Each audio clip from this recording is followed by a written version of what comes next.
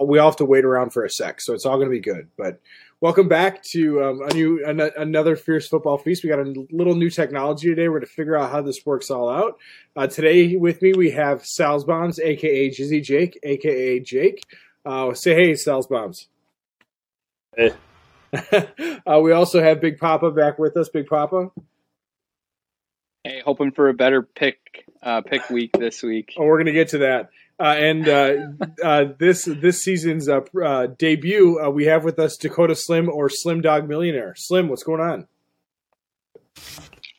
Not much. All right. Well, we'll jump right into it. Just kind of want to talk through a couple of things from last week before we get into this week's picks. First of all, UConn never covered. Haynes, that was an awful pick. 27.5 point cover, you thought for sure. That was, you doubled down on Jake's bad pick on top of that, and still UConn didn't even have a chance in the ball game. No, they didn't. I watched 0 seconds of that game, and I will watch 0 seconds of that team for all eternity. Well, we'll take it. Moving on to UCLA, Hawaii. UCLA actually absolutely owned Hawaii, and that was Luke or Slim. You were the only one to pick that game for UCLA covering, and boy, did they cover! Yeah, what were you seeing that caused you to pick them? Nobody else saw anything that suggested UCLA was going to absolutely roll. The travel. It's the time zone change. Always gets you. Hawaii's got to play every time they play a game. Well, the first game, it really caught up to them. UTEP covers. That was Jiggle Belly's bad pick for all of us. We all had picked New Mexico State, but he was the only one to pick UTEP, and UTEP ended up covering by 22 points. However, I did win my bad pick on Big Papa on that game because the over was not hit in the Battle of I-10 for this year. So good pick, Jiggle Belly. And then finally, San Jose State covers and hits the over. Bad pick on the under, Big Papa, as you were the only person to pick the under on that game. You were the only person with a single wrong pick. What were you thinking on that game? I mean, I guess I'm not what is that, the Mountain West Conference? I couldn't even tell you what conference that is, let alone how good those teams are. Luke, Slim, our conference juggernaut, is San Jose State indeed in the Mountain West Conference? Yeah, they are. See, when do they play? They play USC this week. San Jose State. Yeah, they play somebody big this week. I don't know. Big if true. But that gets us to the only Big Ten game of last week, which was the Fighting Bielema beating Nebraska, going up something like 22 or 23 to something at half. Jake or Salzbombs, Papa, and I all picked Illinois to straight up win that game. I do want to talk through a couple plays from that game. First of all, the punt returner from Nebraska forgot how to play football.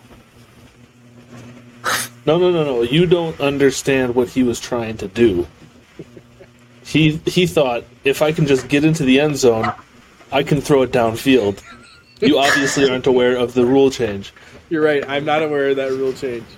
For those of you not unfortunately, aware, Illinois did not adopt that as a state. So, if they were playing anywhere else, it would have been good. That's right. I do want to talk through some Bishop Sycamore stuff in a couple minutes as well. But speaking of state regulations, so the punt returner fields the punt at the 2-yard line, runs backwards into the end zone, takes a knee in the end zone, not on purpose, but takes a knee in the end zone and tries to throw the ball out of the end zone. The initial call was an illegal forward pass by rule of safety. They went back and reviewed it and found that his knee was down in the end zone. Safety for Illinois, and they got the ball back. And then the other play I want to talk through was the backup quarterback. First of all, the only impressive unit on Nebraska's team that entire game for me was their defensive line. They were playing a pretty high motor, going against a pretty experienced group at Illinois at the line. Experienced, a couple JUCO transfers, a couple FCS transfers, but Nebraska's D-line kind of set the pace for the entire ballgame. Brought their first-string quarterback, who looks like he's going to be out for a couple weeks, out of the game, and then absolutely, I've never seen a D-lineman throw a quarterback into the. Initially, when they called the personal foul, roughing the passer, and then taunting on the guy, and I thought that's a bullshit call. And then they replayed it, and I saw the way that the D lineman suplexed that poor bastard from Illinois, and Artie just wears it. Artie just wore it. Just gets up and says, "Thanks for the lead, bitch." Artie went something. I think he said, "Thanks for the tie, bitch." Artie went something like 12 of 15 on the game. I mean, a real good game for Artie. They didn't ask him to throw much. They should have let him kind of air it out more than they did. But on the defensive line front, can I just say that they had a good first quarter, but after that they didn't really provide much by way of stopping the run. That little thing that happens in football sometimes. Big Pop, did you watch any of that game? Yeah, I mean, let's be honest. If you would have told any of us before the game that washout Rutgers quarterback Artur Sitkowski, who got beat out at IMG Academy by backup Gopher quarterback, Zach Annexstad, that he was going to lead Illinois to a victory over Nebraska, I would have said Illinois has no chance of winning that game. I thought that name sounded familiar. And so he certainly, was shocking. It certainly shocked me. I mean, secondly, it's comical the amount of times that Nebraska can just self-destruct. Like, there's if you look at the stats for that whole game, they had no business getting blown out, yet every single opportunity they had to screw something up, just kill momentum, they were able to do that. They turned a turnover on that play to 30 yards of, I think, Mondo, you were joking about that was Illinois' best play, was getting the personal foul and really just self-destruction by Nebraska. So you're 4 now for Scott Frost and still not able to figure it out. I don't know if there's light at the end of that tunnel. Scott Frost now has more wins in one season at Central Florida, or UCF, than he does in his entire 3+ years at Nebraska. That's a great stat, Salzbaums. That's great. And I will say the player of that game is whoever was able to get in and put an eye patch on Adrian Martinez, so his depth perception was non-existent. Why do you throw it 90 yards over your receiver's head when there's nobody within spitting distance? I think Salzbaums had a prediction prior to the game that Adrian Martinez wouldn't throw. His completion percentage would be under 50%. I'm sorry to say that was incorrect. It was exactly 50%. Adrian Martinez went 16 of 32 for 232 yards. You did not see that little line underneath the less than or equal to? Yeah. Do we think Adrian Martinez has like a Ricky Vaughn Major League situation where he just needs glasses or something like that to get dialed LASIK. in? He needs to go see paging Dr. Whiting. But I thought he was going to run for 2 touchdowns, and he did not. I did not hit on that. I will say. I mean, talk about the swing right at the end of the half when Illinois gets that 30-yard overturn because Artur got just killed. Artie jumps back up, goes down and scores the touchdown. On the very next drive, Nebraska, Adrian Martinez basically pitches the ball to the Illinois defense wide open in space. And Illinois takes it to the house. The question that we're going to have later on is, can Illinois win without a quarterback giving them 2 touchdowns throughout the game, and whether or not Nebraska can actually score? But the question that I have about Scott Frost is his ass redder than his hair from being on the hot seat currently in Lincoln? Nope. It's white hot, so no. Slim, I know no further comment necessary. I mean, that's nope. Slim, I know you were watching the game. Any other comments on the Nebraska-Illinois game from last week? It was so ugly. That was two really bad Big Ten football teams. What a way to break open the season, both from a Big Ten perspective, but also from a Fierce Football Feast perspective. The current standings are Jiggle Belly and myself have a 7-3 pick record. Dizzle Schnizzle, Slim, and Salzbombs all have 6-4 records, and Big Papa pulling up the rear with 4-6. Were you just picking different things to just be different last week, or were you really committed to the picks, or just trying to get to the Big Ten season? I'm mostly trying to get to the Big Ten season and not just go chalk like all you guys did. Got to mix it up a little bit. Not fun if we all have the same picks. You don't want to open it up too much.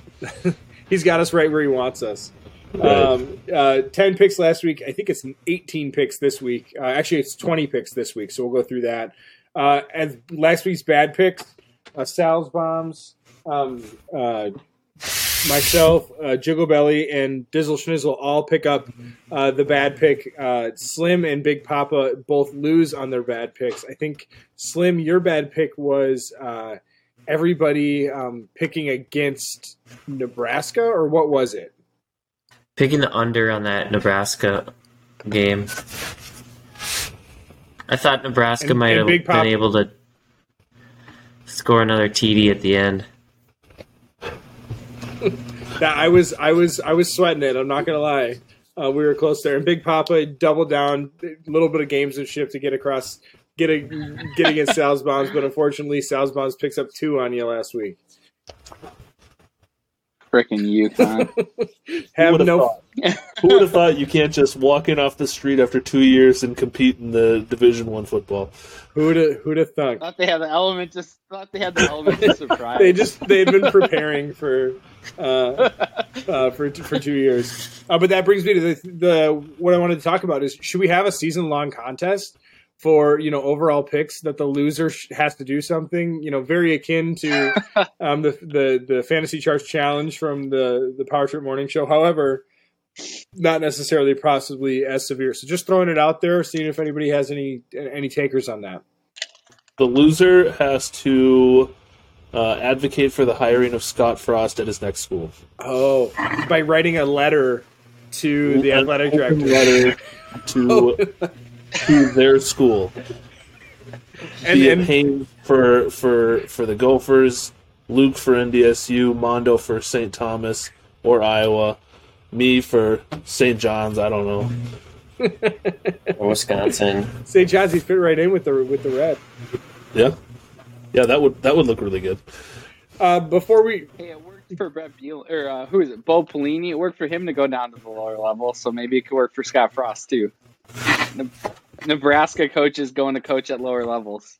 I don't think it really worked very well for Pelini because he got a DC job at LSU and then didn't he get fired the next year? Wasn't he at Youngstown State? Isn't he still at Youngstown State? Time to fact check. No, he was a defensive coordinator at LSU. I think he was defensive coordinator at LSU 2 years ago. I thought Bo Pelini was still coaching, or he had coached at Youngstown State for a while, but maybe not. He did. Yes. He coached at Youngstown State for 5 seasons and then was defensive coordinator at LSU in 2020 and is currently out of a job.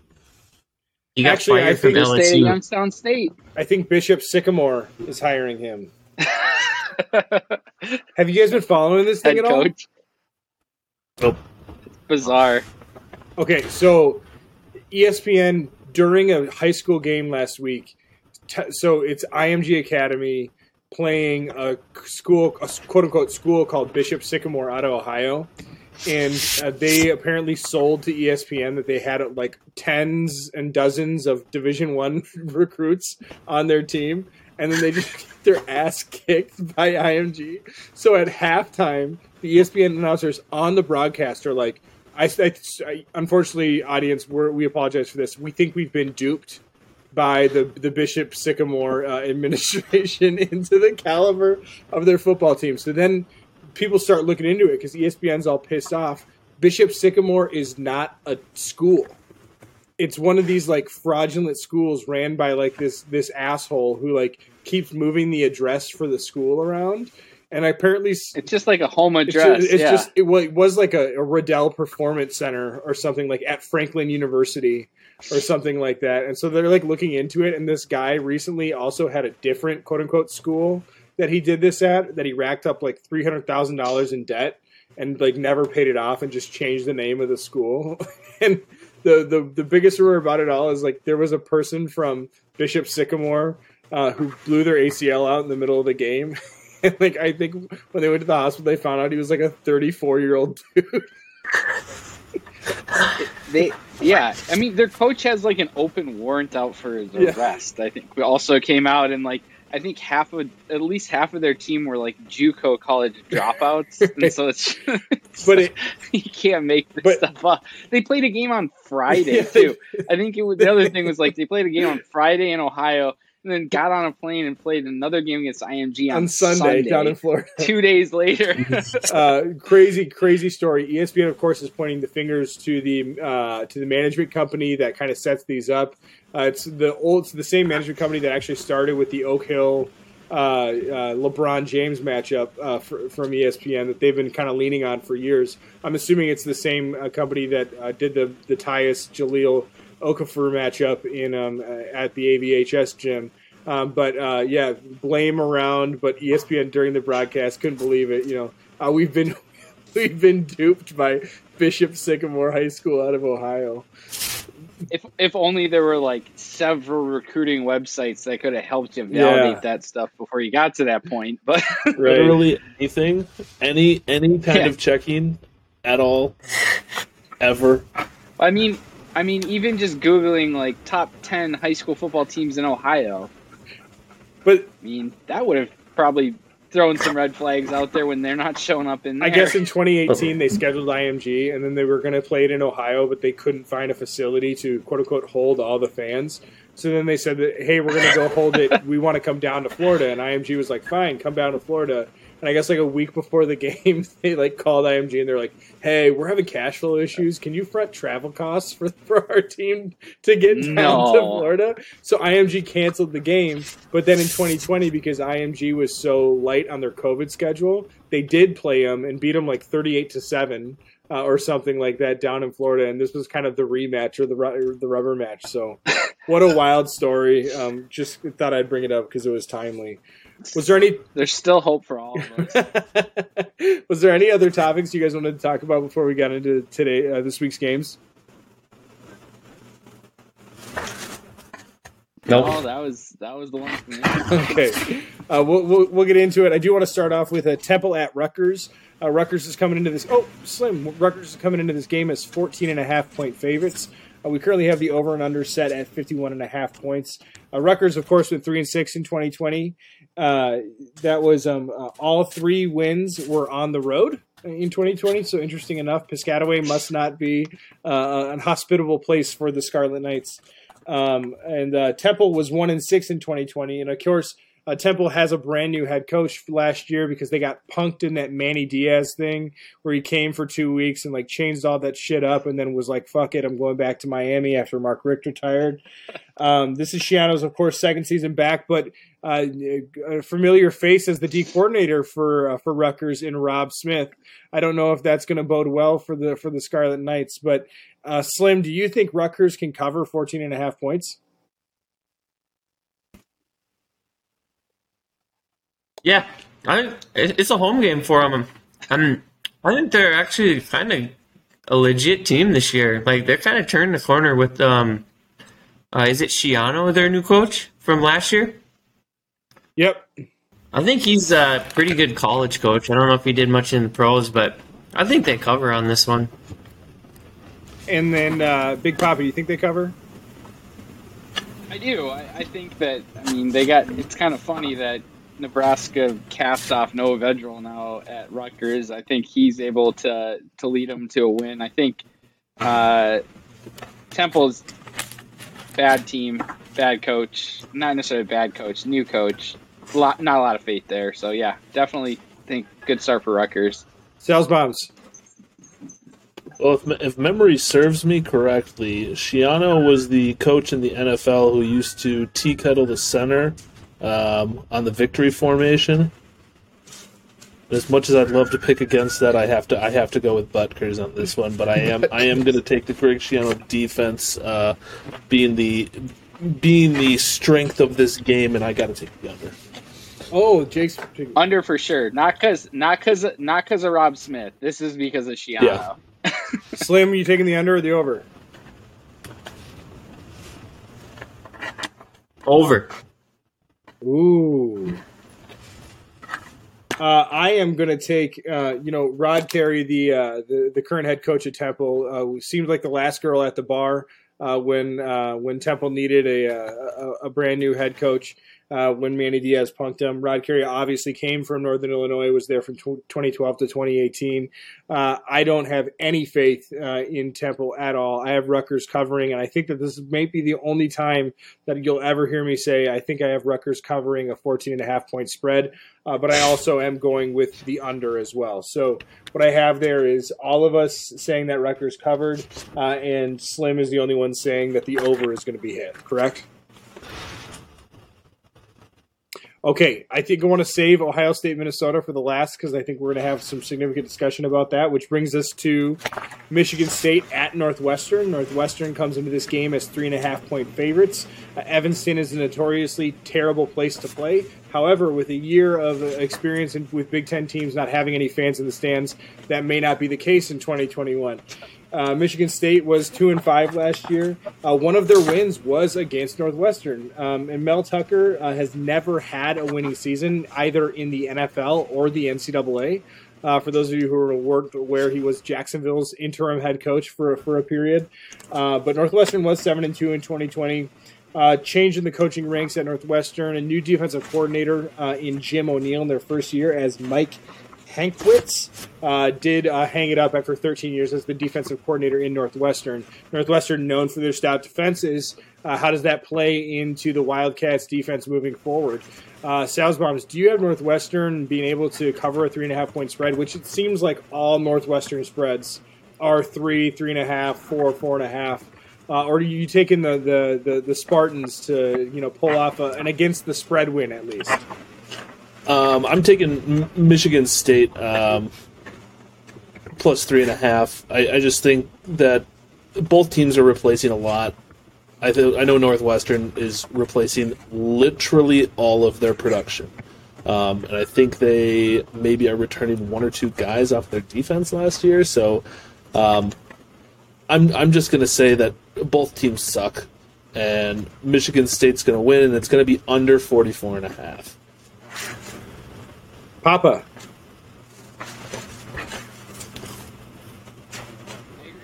Both of those. Northwestern's offense is going to be putrid. They're losing, I think, their top 2 or 3 wide receivers, top 2 or 3 running backs, their starting quarterback, and that was off of an offense that was already pretty awful. So I don't even want to know what it's going to look like. It's going to be a real ugly game. I'm thinking 13-10, or maybe not even that many points being scored. So under, and Michigan State to win outright. I don't even think they need the extra points. Slim?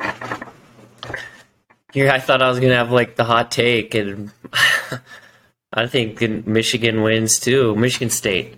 And does it seem like every game at Ryan Field is really boring and disappointing and like a 14-9 type of game where there's just no action, or is that just me?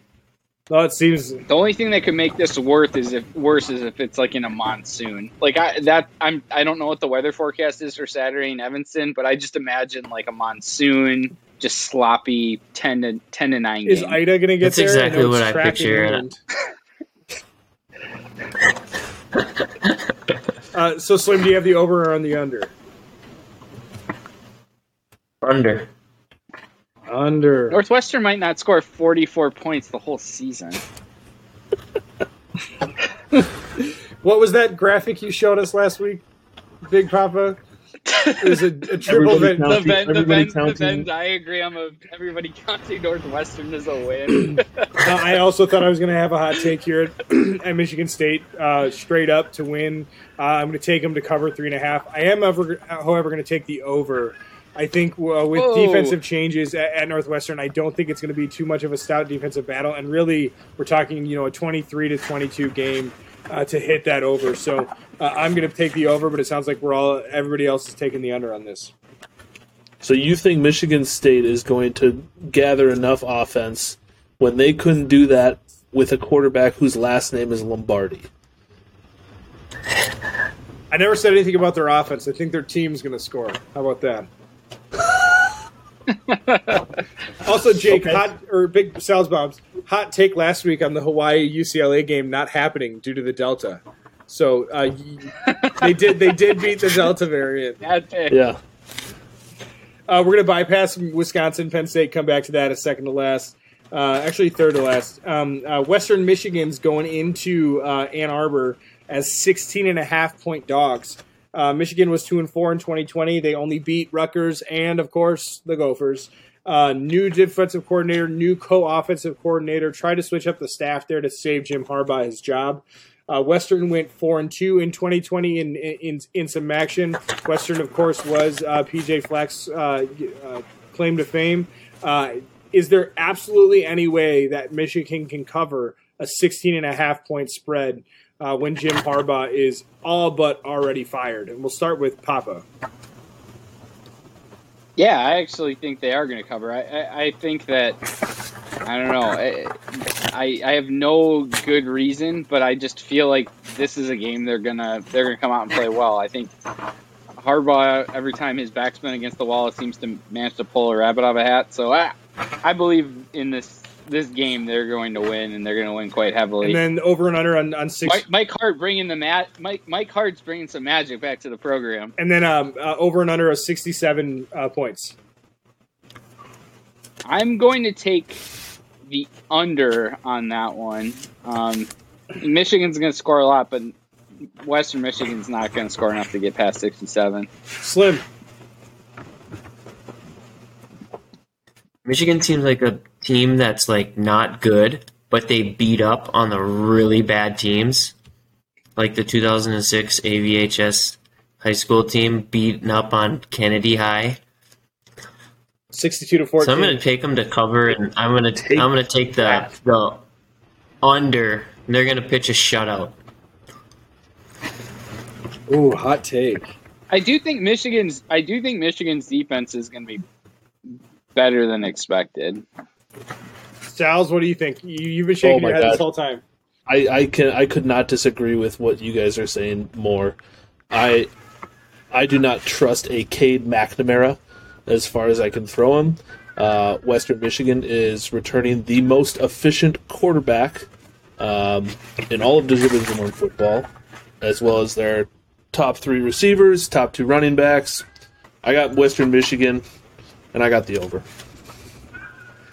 And I also have a baby crying. Give me a sec. I actually have Western covering too, but I have the under. I think 16.5 points for a team that is just, constantly on the hot seat. I don't think that they're going to be able to cover over 2 touchdowns. Even though it is in Ann Arbor, I think Western's going to come in a little hot. I think Michigan will win, but I don't think we're going to hit either the over/under. So I'm taking the under, and I'm taking Western Michigan to be within 16.5.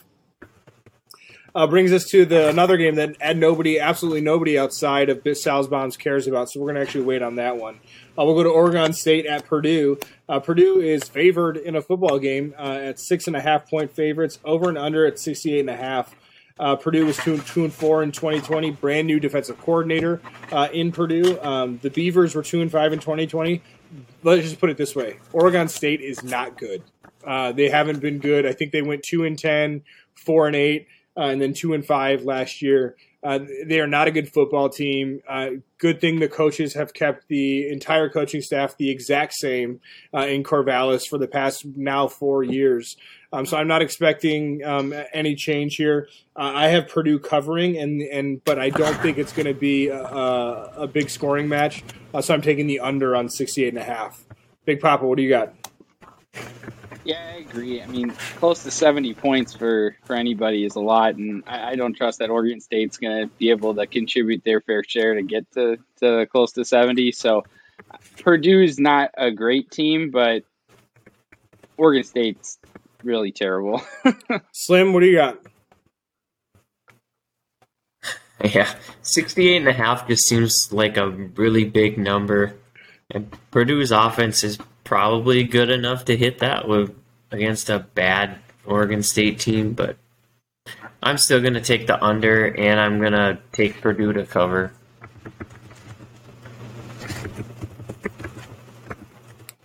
Sounds like as long as Purdue's defense can have some semblance of efficiency, they're going to win that game.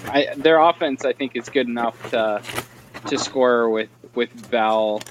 They'll be able to go move up and down on a crappy Pac-12 defense. It's just their defense just needs to keep it under 30 and they'll win. Yeah, to Slim's point, 70 points is, 68.5 points is crazy, ridiculous. Now, that being said, I do think the point totals in the Big Ten have been kind of trending upwards, but I don't think upwards to that much. Which brings us, we're going to come back and get Big Papa's pick for both Oregon's Sal's picks. Thank you, Papa. But I do want to go to the Roadrunners of Texas San Antonio going into Illinois. Bielema starting 1-0, right? Artie will be back at the helm because Brandon Peters is going to be out for an extended period of time. However, the only thing that Bielema would say is that it's not a season-ending injury. So thank you for that. UTSA was 7-5 last year. And then the question I have is, can Illinois win without the other team's quarterback giving them the ball 3 times and handing them a touchdown at the end of the half? I'll start us off here. I actually have UTSA within 5.5. I'm not buying the Illinois hype. If there is any hype about Illinois at this point, I'm not buying it. I think the Roadrunners get within 5.5. I'm not so sure that they win, and I'm not willing to put a hot take out with that. But I think that they hit the over of 49.5 for me. Papa, what do you have? I think the over here is definitely the play. I actually am kind of a believer in Illinois. I don't think that they're going to threaten for the Big Ten West by any stretch of imagination, but they seem to be able to move the ball at least somewhat well against a decent Nebraska defense, and I certainly don't think UTSA is going to be leaps and bounds better than that. And also, I would say not all of the ball bouncing their way was complete randomness. I think their defense played well enough to win. I think they're going to do that again. Bielema, as I said on our first call, I don't think we can understate how awful of a coach that Lovie Smith was at Illinois. Brett Bielema is a very competent Big Ten coach. He's going to get a lot out of some really senior players. I think they're going to win this game. I'm not going to say they're going to rout, but I certainly think they can win by a touchdown. Slim, what do you got? I think Illinois just won last week by sheer incompetence of Nebraska, so I have no faith in them. And Bielema is he's got experience as a Big Ten coach, but I think I read a stat somewhere where new Big Ten coaches are they have a 200 winning percentage in their first year. So I expect some more losses out of Illinois yet to come this season. And so if they're going to catch up with that stat line, they're going to lose this game. You're picking them to lose? Yeah. I like it. Going back to the conference discussion, what is UTSA in Conference USA? Yes. I mean, I don't know. I can't even think of how is Illinois, a Big Ten team, only a 5.5 point favorite over a non-conference UTSA opponent? Have you? I think they've turned out a couple of good players, but literally didn't even know they had a program.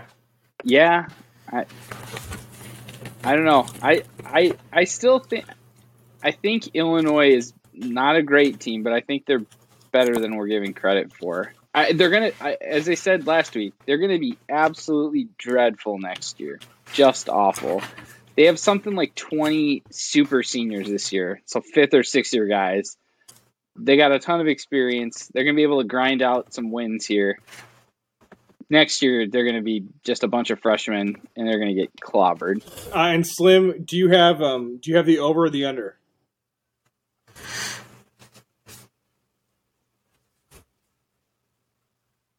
Oh no! Frozen in did we time. lose? Sorry about that, guys. Oh, there you are. We got you, Slim. Slim, do you have the over or the under? Under. All right, Sal's Bombs. We're going to come back and get a different game, but we are picking University of Texas San Antonio at Illinois. Illinois' 5.5-point favorites here. What do you have on that and the over/under at 49.5? I got San Antonio and I got the under. What did everybody else say? So Big Papa was the only one to take Illinois, but he has the over, I have the over, and you and Slim have the under. I do want to get your take on Purdue, Oregon State. However, Purdue 6.5-point favorites with a 68.5-point over under. What do you have on that, Sal's? I got Purdue. I got a strong offense is never going to be in doubt at Purdue, and I'm going to take the over because they're not going to play defense, and I think transfer out of where was it? It was named the starter at Oregon State recently. Transfer out of Colorado. Thank God the Gophers don't have to play him. Oh yeah, forgot about that guy. Ryan Lindsay. I'm just kidding. I don't remember what the name was. That's the running back that made the Broncos. That Gus Johnson was Lindsay. No. Isn't it Philip Yeah, Lindsay? Okay, the last game before we get to our marquee games here is Fordham at Nebraska. Nebraska is 40. Hey, what happened to Maryland? We're going to go back to that Woj? because Sal's cares about it. So we're going to go Maryland, Wisconsin, Iowa, and then Minnesota. I care about the Maryland game. I didn't realize you cared about Well, Maryland. last week he was talking all about how he was kind of excited to see what Maryland does this season, and that I'm always excited to see what Maryland. I'm excited to see what Illinois does. I'm excited to see what Scott Frost does. So, Go Big speaking Ten. of Scott Frost, they are coming into a game against FCS Fordham as 41.5-point favorites with only an over and under set at 55.5. Fordham is obviously playing in the Patriot League. They were 2-1 in 2020 and 4-8 in 2019. The real question here is how bad is Nebraska, and can anybody cover a 42-point spread in college football? We'll start with Siles since you were just. Oh, good. I'm so glad you started with me on this one. Recently Scott Frost said that he had to close half of the playbook when Illinois lined up the way they did. So I think he learns from his mistakes and he doubles the size of his playbook so he has the equivalent of one playbook. I think Scott Frost thinks that this is going to be some kind of statement, and he puts the throttle down. I'm taking Nebraska and the over. They might get 43 points. But it's gonna cover, and it's gonna get me the over. Papa? Well, I learned my lesson last week about taking awful teams and expecting them to magically cover. So, as much as I hate Nebraska, I'm going to take Nebraska and the over as well. But it's going to be ugly. Slim, our resident FCS expert, how bad is Fordham? Fordham's terrible. They're in the worst FCS league, which is the Patriot League. It's a non-scholarship league, and if you can't compete in that in Division I FCS, then you got no shot against Nebraska. But I do think you guys have a good point on Nebraska just taking out their frustrations from last week. But after watching Adrian Martinez, I will never pick Nebraska to cover a spread the rest of the year. I'm going to learn from week one. So I'm gonna take Fordham and the 41 points. The over the under. And a half. And then I'll take the under as well. Yeah, Luke or Slim, I'm going to mirror your pick.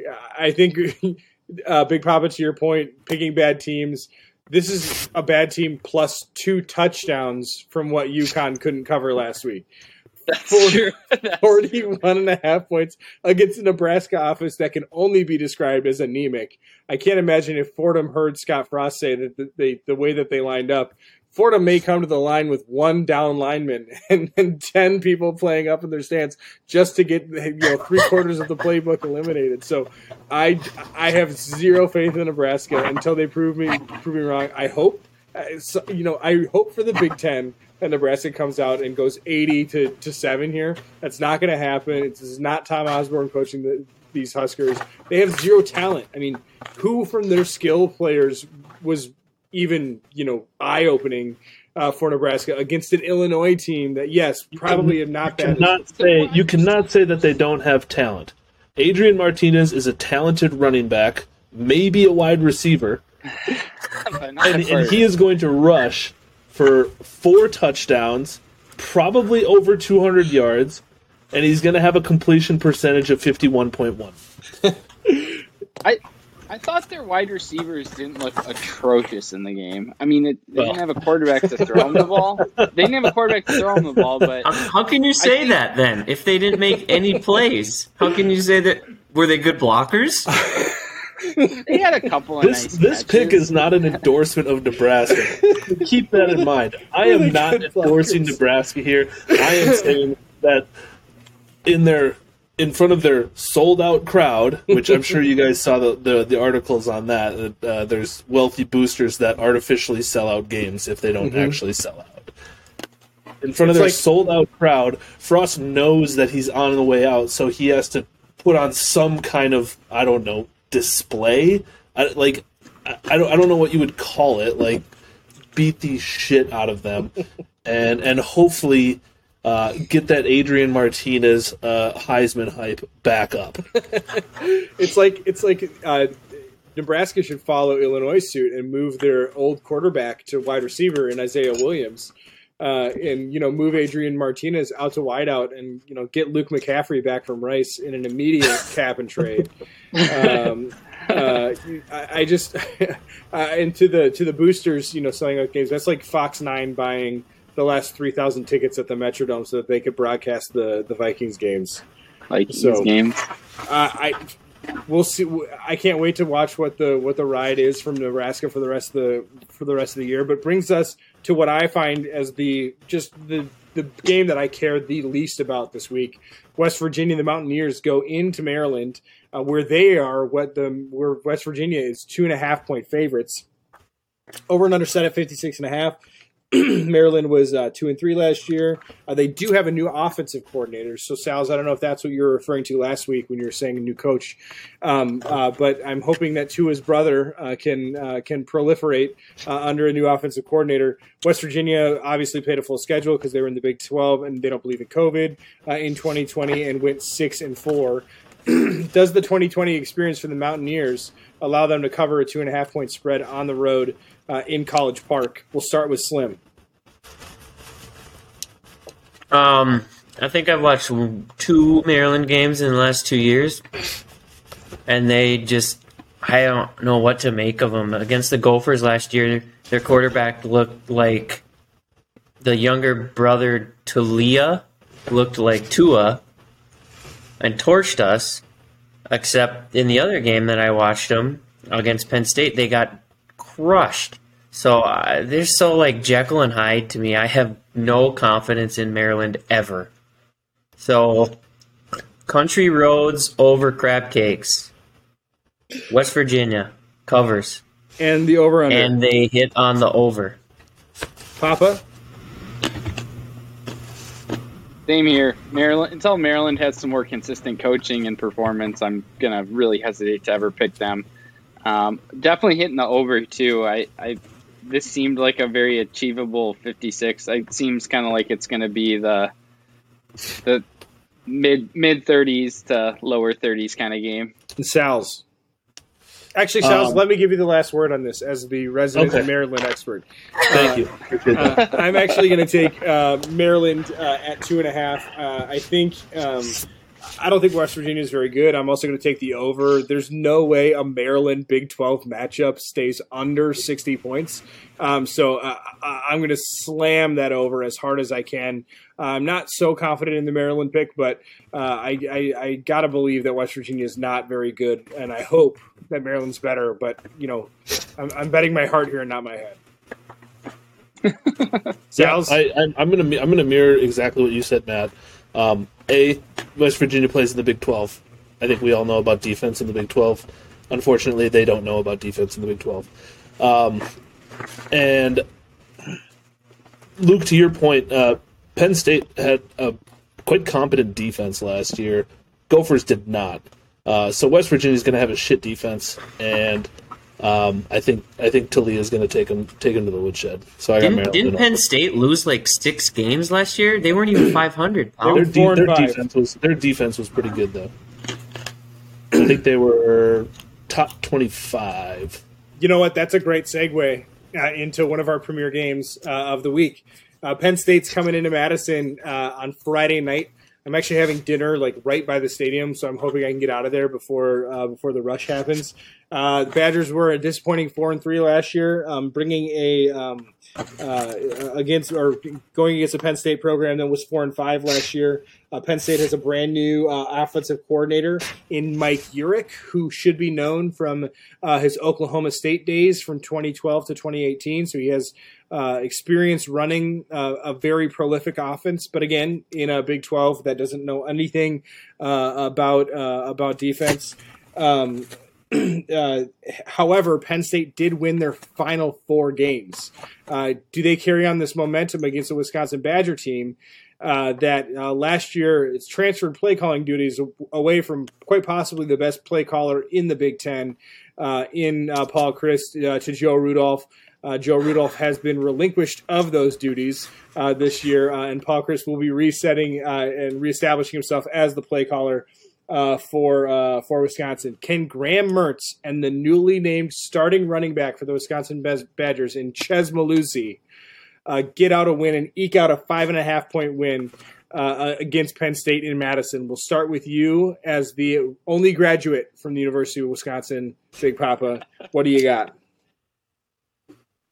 No, I think I'm firmly on the I don't believe in Graham Mertz train until proven otherwise, and so I'm picking Penn State here.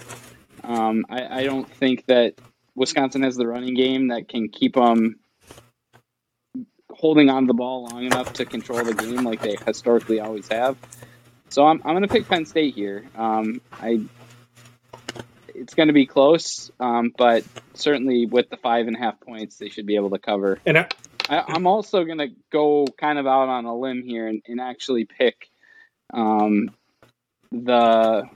guess it's not really a limb. I think I'm going to take the under here. I'm going to predict this one's going to be like 28-21 in favor of Penn State. I think they're going to win outright. 28-21 is a half point away from the over-under. So thank you. Thank you for that, Papa. Sal's, what do you have? I think there's a lot of good things that Hayden said. I don't believe in Graham Mertz. He hit over 50 completion percentage twice last year. One time he hit it directly on. And neither of those games was against what I'm going to consider a defense. I go back and forth because also Wisconsin's defense gave up, one regular season rushing touchdown? To who? But Penn State returns almost all of their production. The only guy they lose on their offense is Freiermuth, and he opted out halfway through the season last year. I'm going Penn State, but I am going to take the over. And with all the drama in that Wisconsin running backs room lately, I don't know if they're going to be able to get away from that. They might have wanted an extra day to escape that. Wait, What's the extra drama? Two Well, running backs get off got the kicked team? off the team. Got kicked off the team yesterday. Oh. Freshmen. They're not real running backs. They're No. just They were they're on running backs scholarship. in the though. Depth guys. They were on scholarship. Slim, what do you got?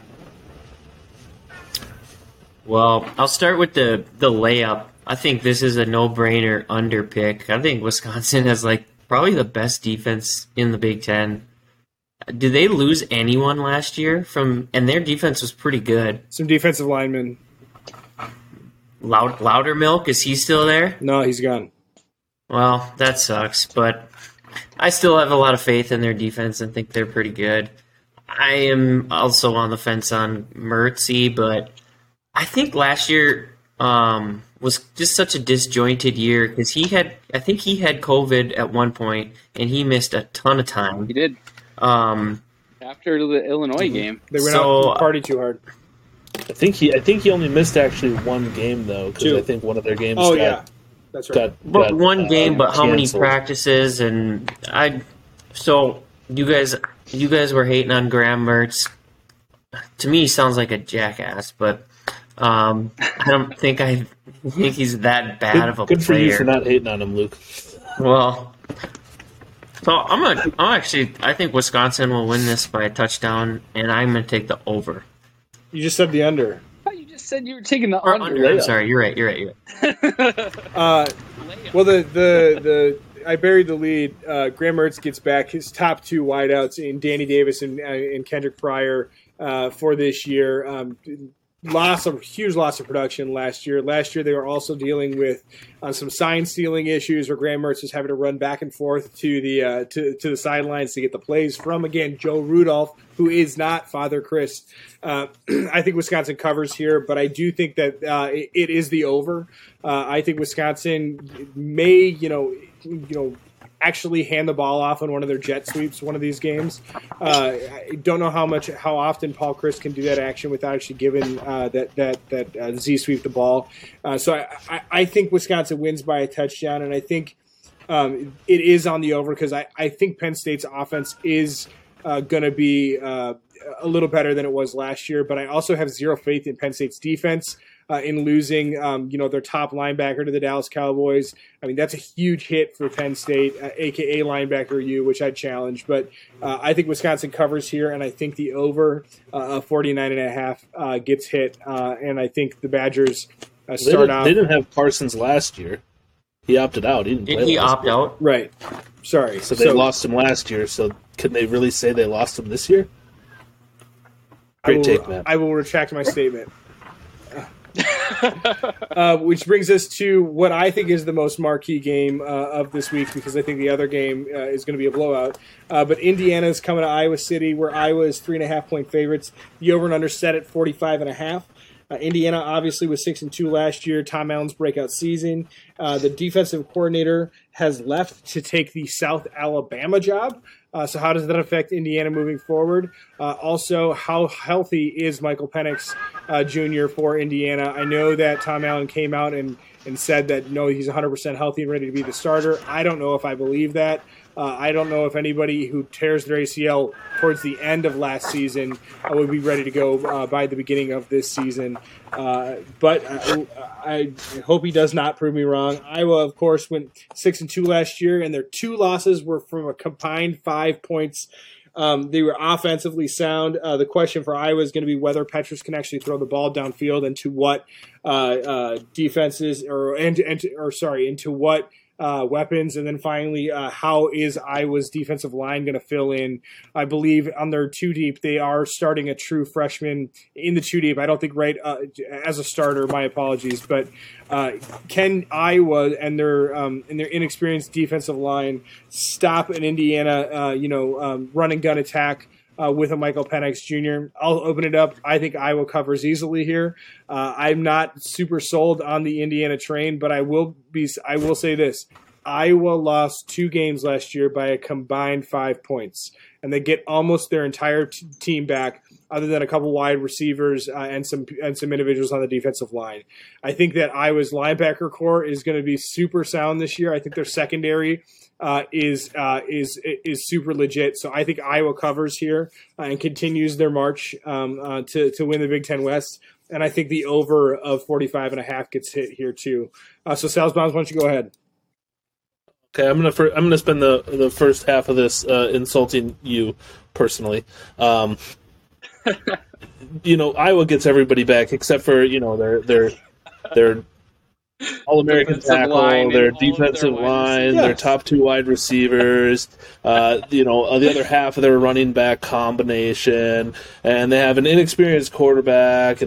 But they get Ivory Kelly Martin Other back. than that, oh boy, who? As poor as I find your justification, I can't argue with the result. I think Iowa does cover. I do think Indiana was following a hype fest last year. They got that early big win over Penn State with that last second call, and I think that kind of carried them. Their defense was tremendously opportunistic. I think Iowa's style of football is going to be take care of the ball, so they're not going to create those opportunities. I got Iowa and I got the over. I just think that Iowa's offense is going to find players to fill in the gaps. There's not going to be a star. What's his name? Goodson. Goodson. He's obviously a good running back, but there's a couple tight ends out there. There's going to be a couple receivers who nobody knows who the hell they are.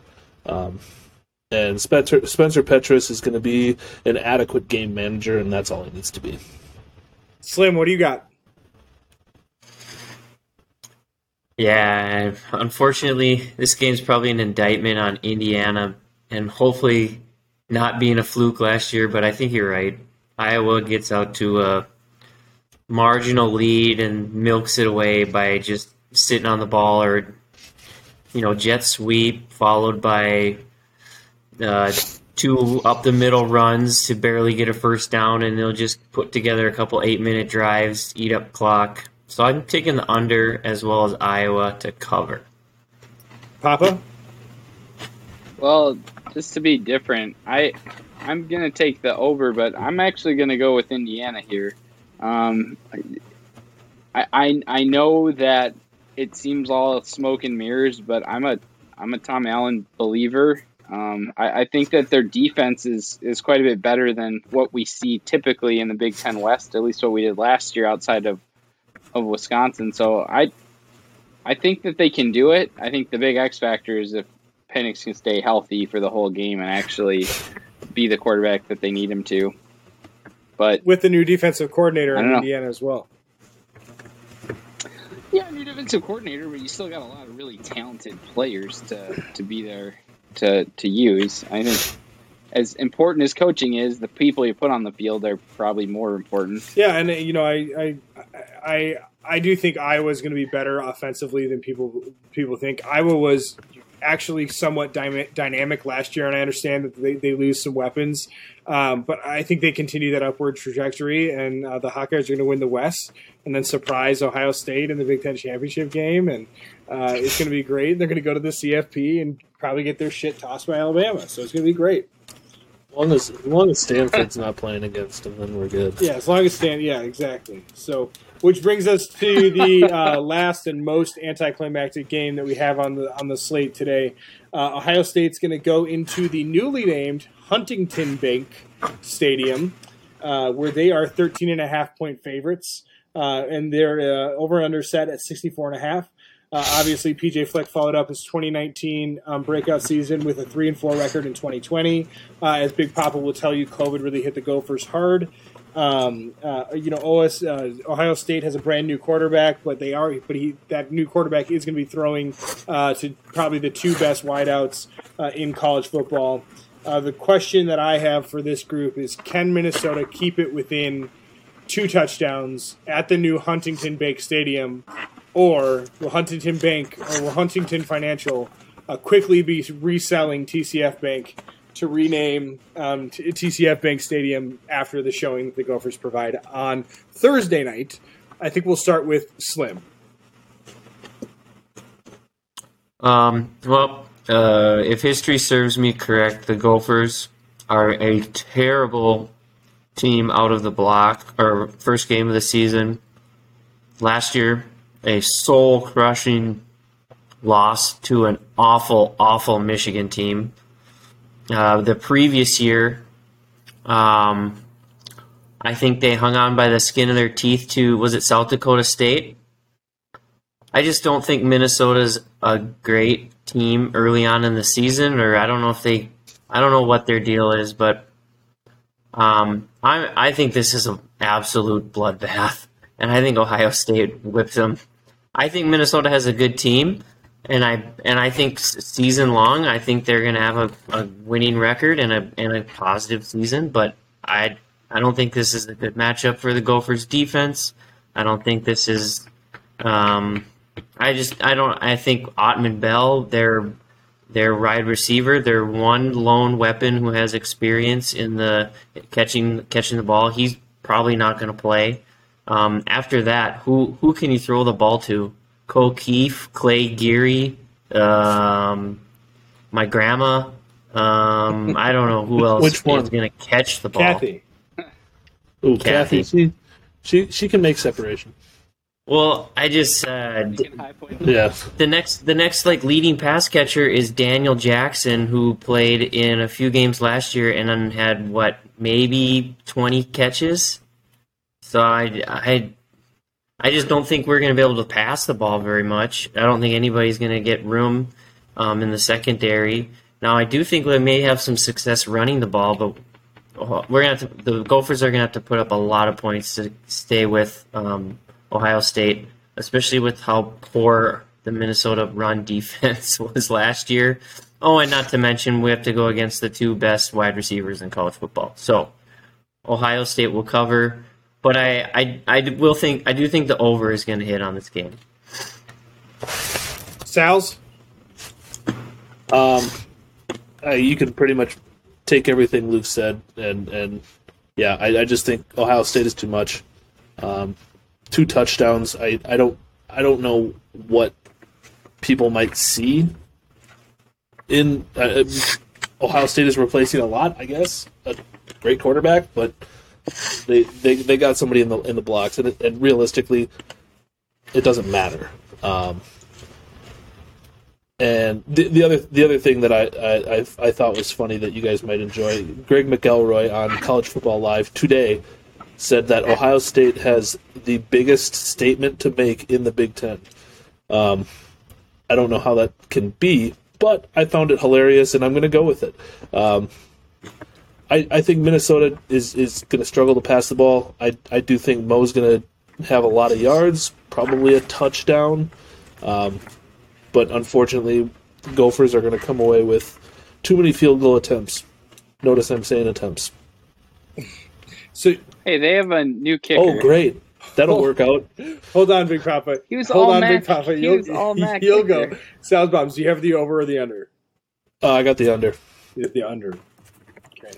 I think new quarterback's not gonna need to throw it, and they're gonna get their points, and then they're gonna rely on their one and what everybody's saying is going to be a second great running back. So. Yeah, before I let the resident Gopher Bobo close us out, I do have to say I think Ohio State will cover 2 touchdowns here. I do have the under. However, I don't think there's a lot in a Big Ten game. Blowing a team out by 2 touchdowns and having over 64.5 points is a good pick on my end. So I'm going to match Sal's Bomb's picks in that Ohio State will cover, but the over will not hit. So I'm calling the under here.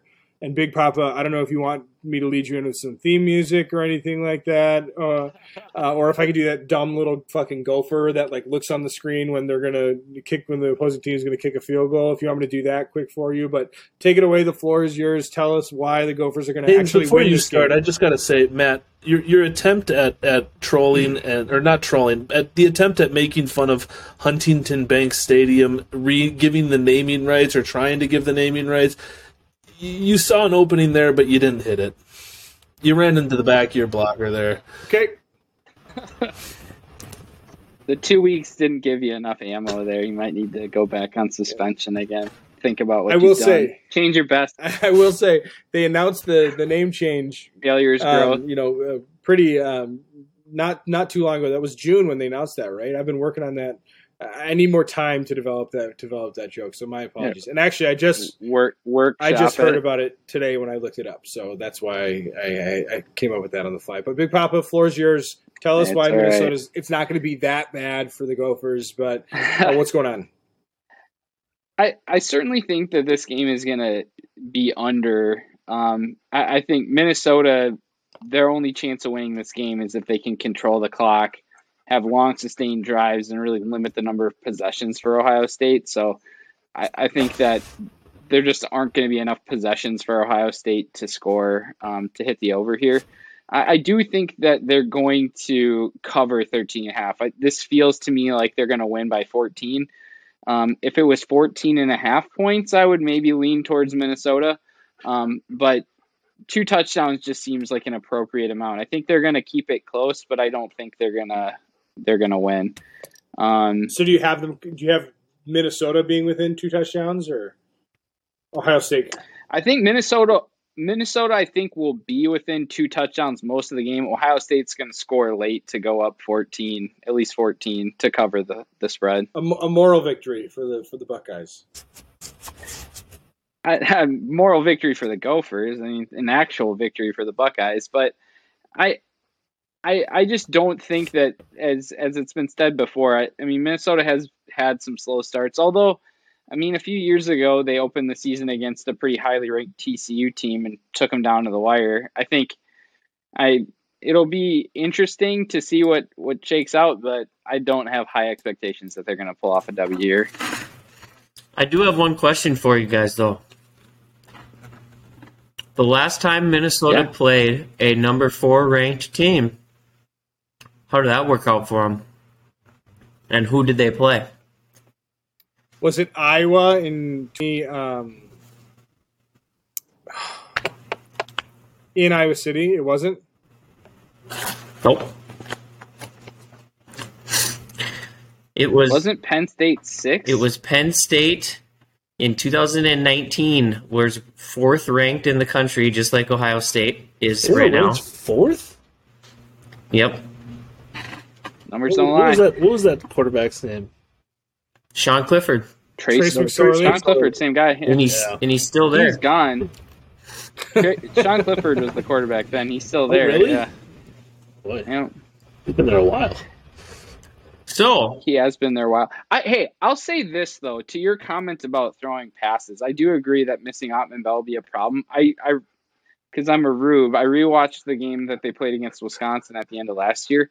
One thing that they did do quite a bit in that game is they did start throwing the ball a little bit to their running backs, which they've historically never done. Cam Wiley caught a touchdown pass in that game. There were a couple other passes that they attempted.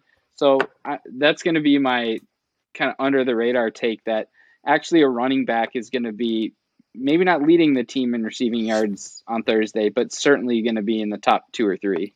Like they're going to get a plenty of targets. And Haynes, that TCU game was 6 years ago, just so we're all on the same page.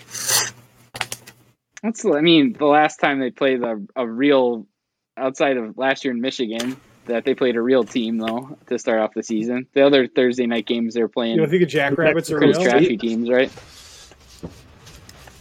I'm just saying, like, that was, outside of last year, that was the last time they played, like, a real heavy hitter game, first game of the season.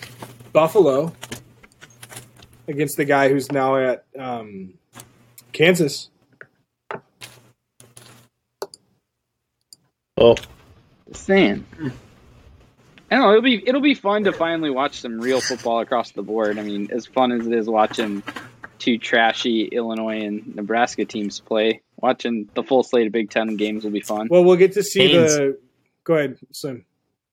Haynes, the over-under on Minnesota this year is 7 games. Are you hammering the over? Hammering the over. Jake? That moved then. not hammering, but I'm putting money on the over. I think their schedule lines up. Especially if Indiana's as bad as you guys all say they are. Well, Then I definitely am hammering the over. well, I don't think we're saying Indiana's bad. I just think we're worried more about the health of their quarterback. I think Indiana is going to be a completely different team by the time the Gophers play them. Like, But Penix is not going to be in the game. I'm with you guys though. I think they win. I think they go 8-4. I think they lose to Wisconsin, Iowa, Ohio State, and any combination of like a Maryland or a Indiana, one of those. I think they lose one of their crossover game, the other crossover game. Maybe.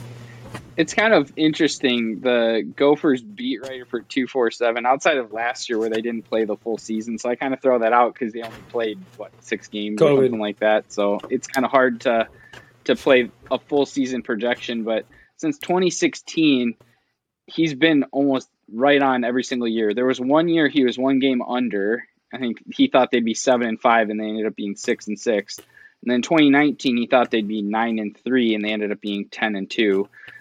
So he was 1 game on the under. But other than that, he's been exactly on all of the other years, and he's only been off by 1. And he thinks they're going to be 9-3 this year. So, again, I'm not saying I'm mortgaging the house on it, but I do think that it's very plausible they go at least 8-4. But that's why they play the games, right? Yep, I guess so. So, Matt, you predict that Iowa will be the Big Ten West champ over Wisconsin or over Minnesota? Or Over somebody else, I should say. Over Wisconsin. I think Wisconsin goes to Chicago and beats Notre Dame. I think Wisconsin may get out of their That would have entire... no bearing on the Big Ten. Yeah. I'm just talking Good through their schedule. anecdote, though. Okay. Well, I'm just talking through their schedule, just like you just did. So, I didn't say shit. Jesus Christ. I think that they beat Penn State this weekend, and then they're off right before Notre Dame. So I think they beat Notre Dame. I think they beat Michigan at home. They go to Illinois and beat them. They beat Army at home. They go to Purdue and beat them. I think they beat Iowa I think Iowa beats them at home. And then they beat Rutgers at Rutgers. And then, I don't know what's going to happen Northwestern, Nebraska, Minnesota, but I don't know if Iowa gets through Indiana, and then it's all going to come down to Halloween in Madison for me. If Iowa beats Wisconsin in Madison, which they did in, 2015, on just that awful game. It was like 12-9 or something like that. Iowa fumbled the ball. That was an exciting game. We were at that game. No. That was 2017 when we went. Oh, was it? Yeah, because we had this house. Yep, 2015. They Wisconsin fumbled the ball like on their own, like on Iowa's 1 yard line, and Iowa recovered and ended up winning that game like 12-7 or something like that. So, are you sure? I am fairly confident in the fact that we went to that game in 2015. Well, I'll tell you this: I know It that was we a were at beautiful the. day. I know that we were at the game in. We were at the game in 2017. It was colder than shit. That We had must that have, bonfire at your house beforehand. yeah, that must But have been 2015, 20. we went to your apartment. Oh, yeah, could be. Yep, 2018. It was. No, 20. Must have been 2019 when it was. Anyways, So, Haynes, who wins the Big Ten West then, and why? I said Wisconsin, just because until somebody else proves that they can beat them, I'm Somebody else going to not go named with Northwestern? chalk. Well, I mean, I would pick Northwestern if they weren't going to be so trashy this year. But if honestly, if Northwestern won the Big Ten West this year, like you couldn't pay Pat Fitzgerald enough money. Like he'd be the best coach in my eyes that has ever coached the game of football, like Lombardi 2.0. Rocky Lombardi? He's not even in the Big Ten And, anymore. I think the real question I have for you, Mondo, is if Iowa loses to Indiana and then follows that with going to Ames to have to play a pretty tough Iowa State team the following week, what's your level of concern that they could start off the season 0-2 and then have the wheels fall off the bus pretty early in the season? A pretty high level of concern, but that's exactly what happened last year, and then they rattled off 6 straight. Last year they lost to a Purdue team by 1 point.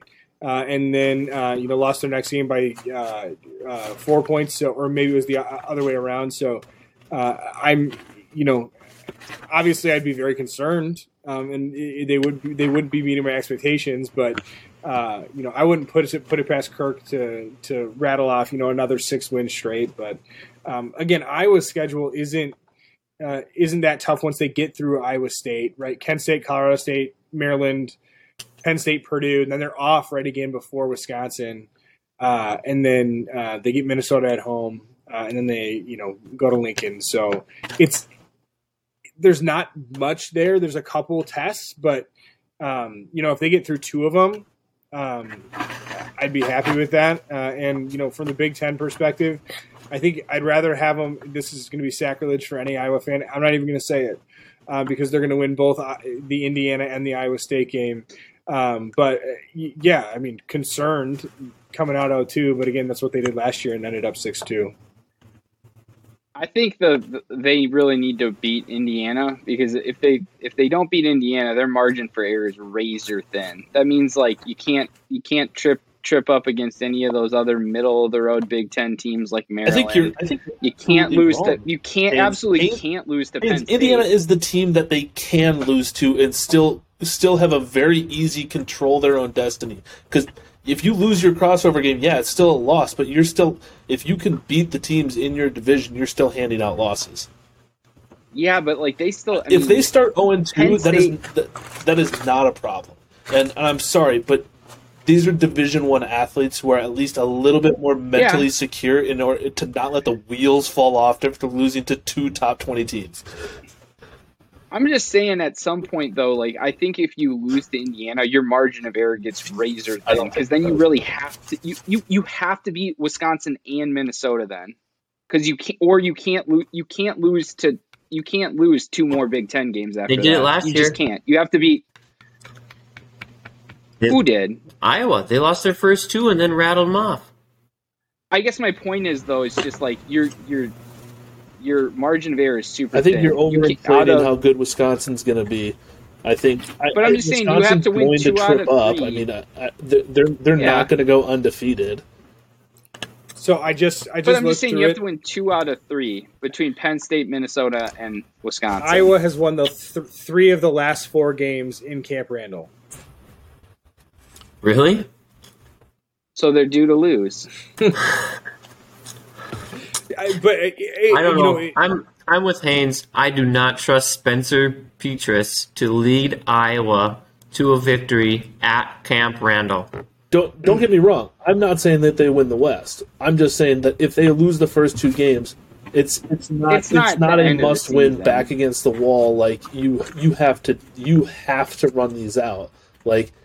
I think their they have to margin beat for Penn error is going to be the same as if the Gophers lose 1 Big Ten game. I mean, it's so even if they lose to Penn State, right? Even if they lose to Penn State and Indiana, that's 2 Big Ten losses. Then their next test is really at Wisconsin.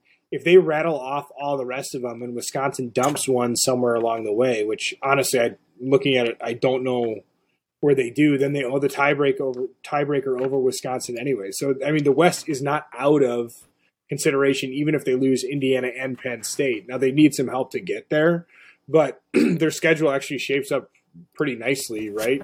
You get through Iowa State, Kent State, Colorado State, at Maryland, and then let's say for all intents and purposes, just for argument's sake, they lose to Penn State.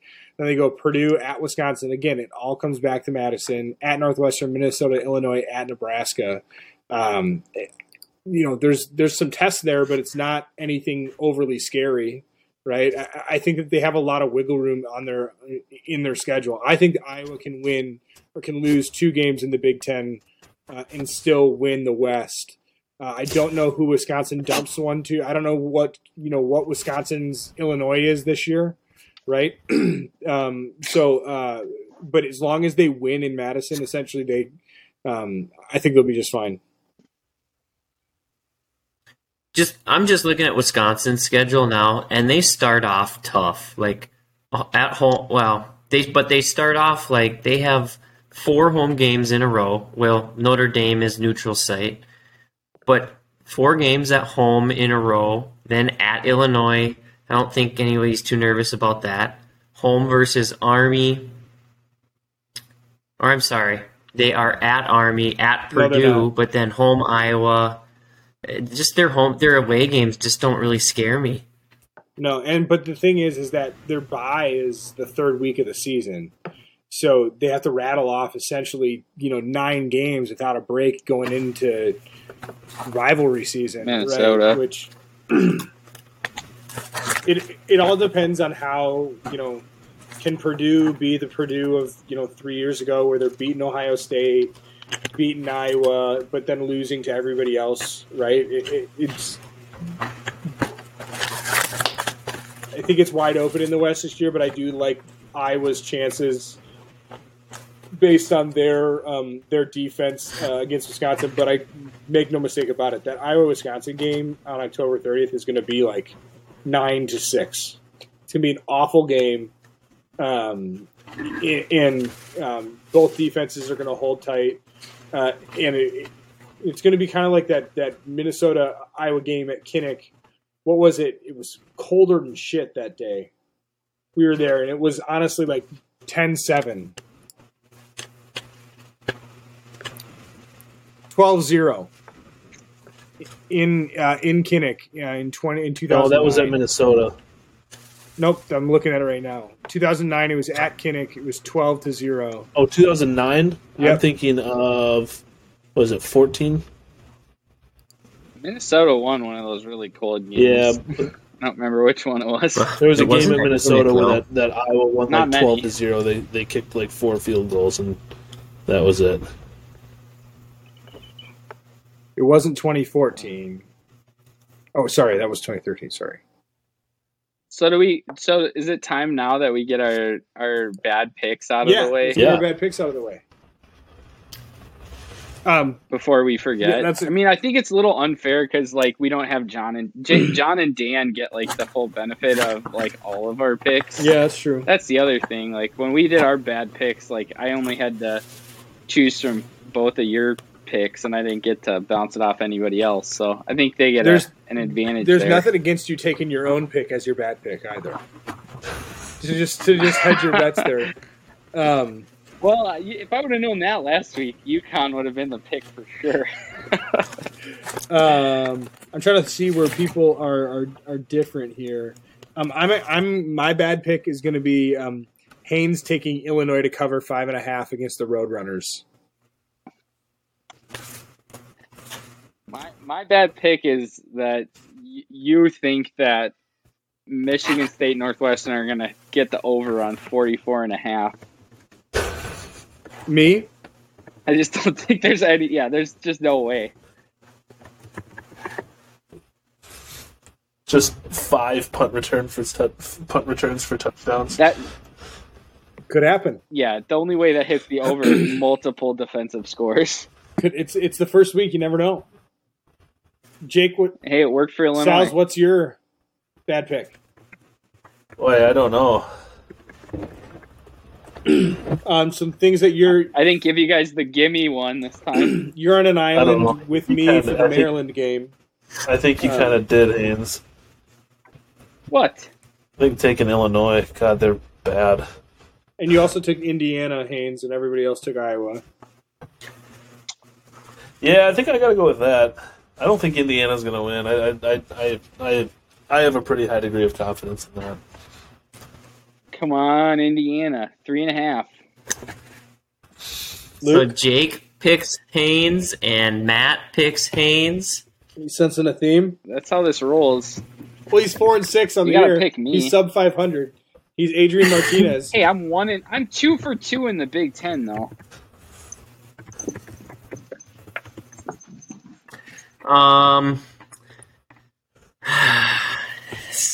as much as I don't want to do this, I'm going to say Jake and Tyler. Their pick for Nebraska to win by 41 and I thought about hedging on that one too. That's a fair point. That's so many points. I'm picking that to account for the Schadenfreude of all the Nebraska fans that are going to love just beating the fuck out of Fordham. Where is Fordham located? Is that in New York City? Yes, it is in New York City. Yeah. So the Patriot League has a team from New York. I think Minnesota. What's the one in Indiana? Butler. They're in that league. Valparaiso. Can you name the Minnesota in that league this year? Playing a Patriot Drake is in that league. Drake. St. Thomas, San Diego is in that league. That's a humongous It's spread. all over the place. Yeah. They get their frequent flyer miles in the Patriot League. Well, they save all the money on scholarships and just charge it on airfare. Is this like the minor leagues? They get like a charter bus or like even a school bus and just take them to the games. They gotta drive themselves, Jake. They gotta double up in a school bus. Why would... Okay, maybe we're going off Beat up topic Ford here, but Taurus. why would St. Thomas want to join that league? Did they have other Well, options? Because they don't have the They money yet to offer a football scholarship program. My bet. With that endowment they have? I'm Yeah, sure they that got they the got to money. do other stuff with, think about all the other sports that they got to carry scholarships on now. Yeah, that's just... Hockey. It seems like a no-win league to play in. What people Basketball. in Minneapolis are going to get excited about them playing against Fordham or Butler or Play San UNI this Diego? year. Yeah, they do, and they'll sprinkle in some FCS and maybe some big boy Division Ones, but those will be non-conference games. That's not what you can build like momentum for your program around. Holy They're Cross. gonna rebuild the rivalry that they lost with St. John's with the Ford Hamptons. I just don't understand the thought process there. Well, where would but- they go? They can't get into the Valley, right? They can't get into the. Isn't the great or where were we before we got into the Valley? Missouri Valley. We were in the. there was the or Great no, West, Summit. No, The not Great West. Sky West or something. where there was the Big Sky. Big Skies, Big Sky, Matthew that's Montana schools, and Could have just gone to the WIAC and played Whitewater every other day. I think they did that. I think they went to the WIAC, and the WIAC also wanted to make them pay. That was the stupidest fucking decision in the whole entire world. I can't believe the WIAC. It's so stupid. I kind of like the cojones of them to say like, "Well, fuck you, then we're going D1." I mean, it's. I don't know. It was the right choice. Don't get me wrong. It was the right choice, but Right. yeah, choosing the JVs of the D1. Here's the McAllisters of the world. Yeah, They're all upset. I don't even know if that's even the JVs. Like that's like the freshman B squad, The St. Olafs of the world. the Olies. Luke, how's NDSU going to be this year? They have a talented team coming back. They have two really, really good receivers. One who his name is Christian Watson. He'll probably sniff getting drafted. We just got a transfer quarterback from Virginia Tech. Right. His Is name Zeb Nolan going is to come back ever? Zeb Nolan is gone. Someone tweeted today that the past four quarterbacks from NDSU are Carson Wentz with the Colts, Easton Stick with the Chargers, Trey Lance with the 49ers, and Zeb Nolan, who's now the starter at South Carolina. See, when people are writing these articles, they're not smart because Zeb Nolan, he was the starter going into the last year, and he lost his job 6 games in. Right. He's not that good. He's going to be terrible. Awful. I mean, there's a reason that he wasn't on South Carolina's roster. I mean, they're 6 guys deep now. Luke, they might Zeb couldn't be calling you up next. Zeb couldn't sniff juice at Iowa State, which is why he came to NDSU.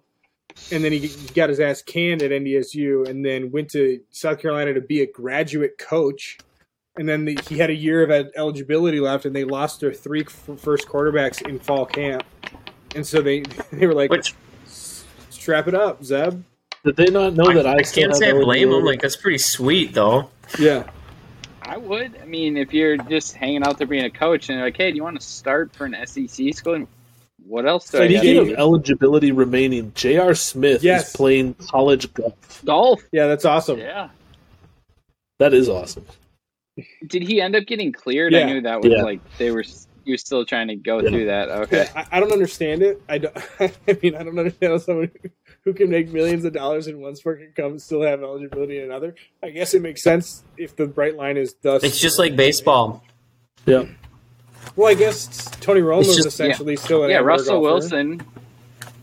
I mean, Russell Wilson played professional baseball and was able to come back to Wisconsin and play football. So who's the quarterback for the Cardinals right now? Kyler Murray. Winky. Kyler Murray, same Chris deal. Winky was 26 or when did he actually Heisman. play, though? And Brandon Whedon, he was a college quarterback at Oklahoma State until he was like 28. Yep. Drew Henson, I think a while back for Michigan was the same story. Chris Winky. Yeah, they could do it. Why not JR? Yeah. Minnesota's finest. Yep. J.R. Smith's from Minnesota? No. Chris Winky. He actually went to high school with Minga. Mm-hmm. J.R. Smith? In Mongolia? No, New Jersey. That's wild. Yeah. That's crazy. Well, good for him. Have you followed? He's like live tweeting his college experience. It's like, school's hard, man. And then like someone asked him if he was on a meal plan. He was like, yeah, my American Express. That's like all the football players now. They're gonna be eating lobster and caviar every other day. Why not? Think about how high performance athletes they Ewers signed a 7-figure contract just to sign a few $1.4 million. bodies.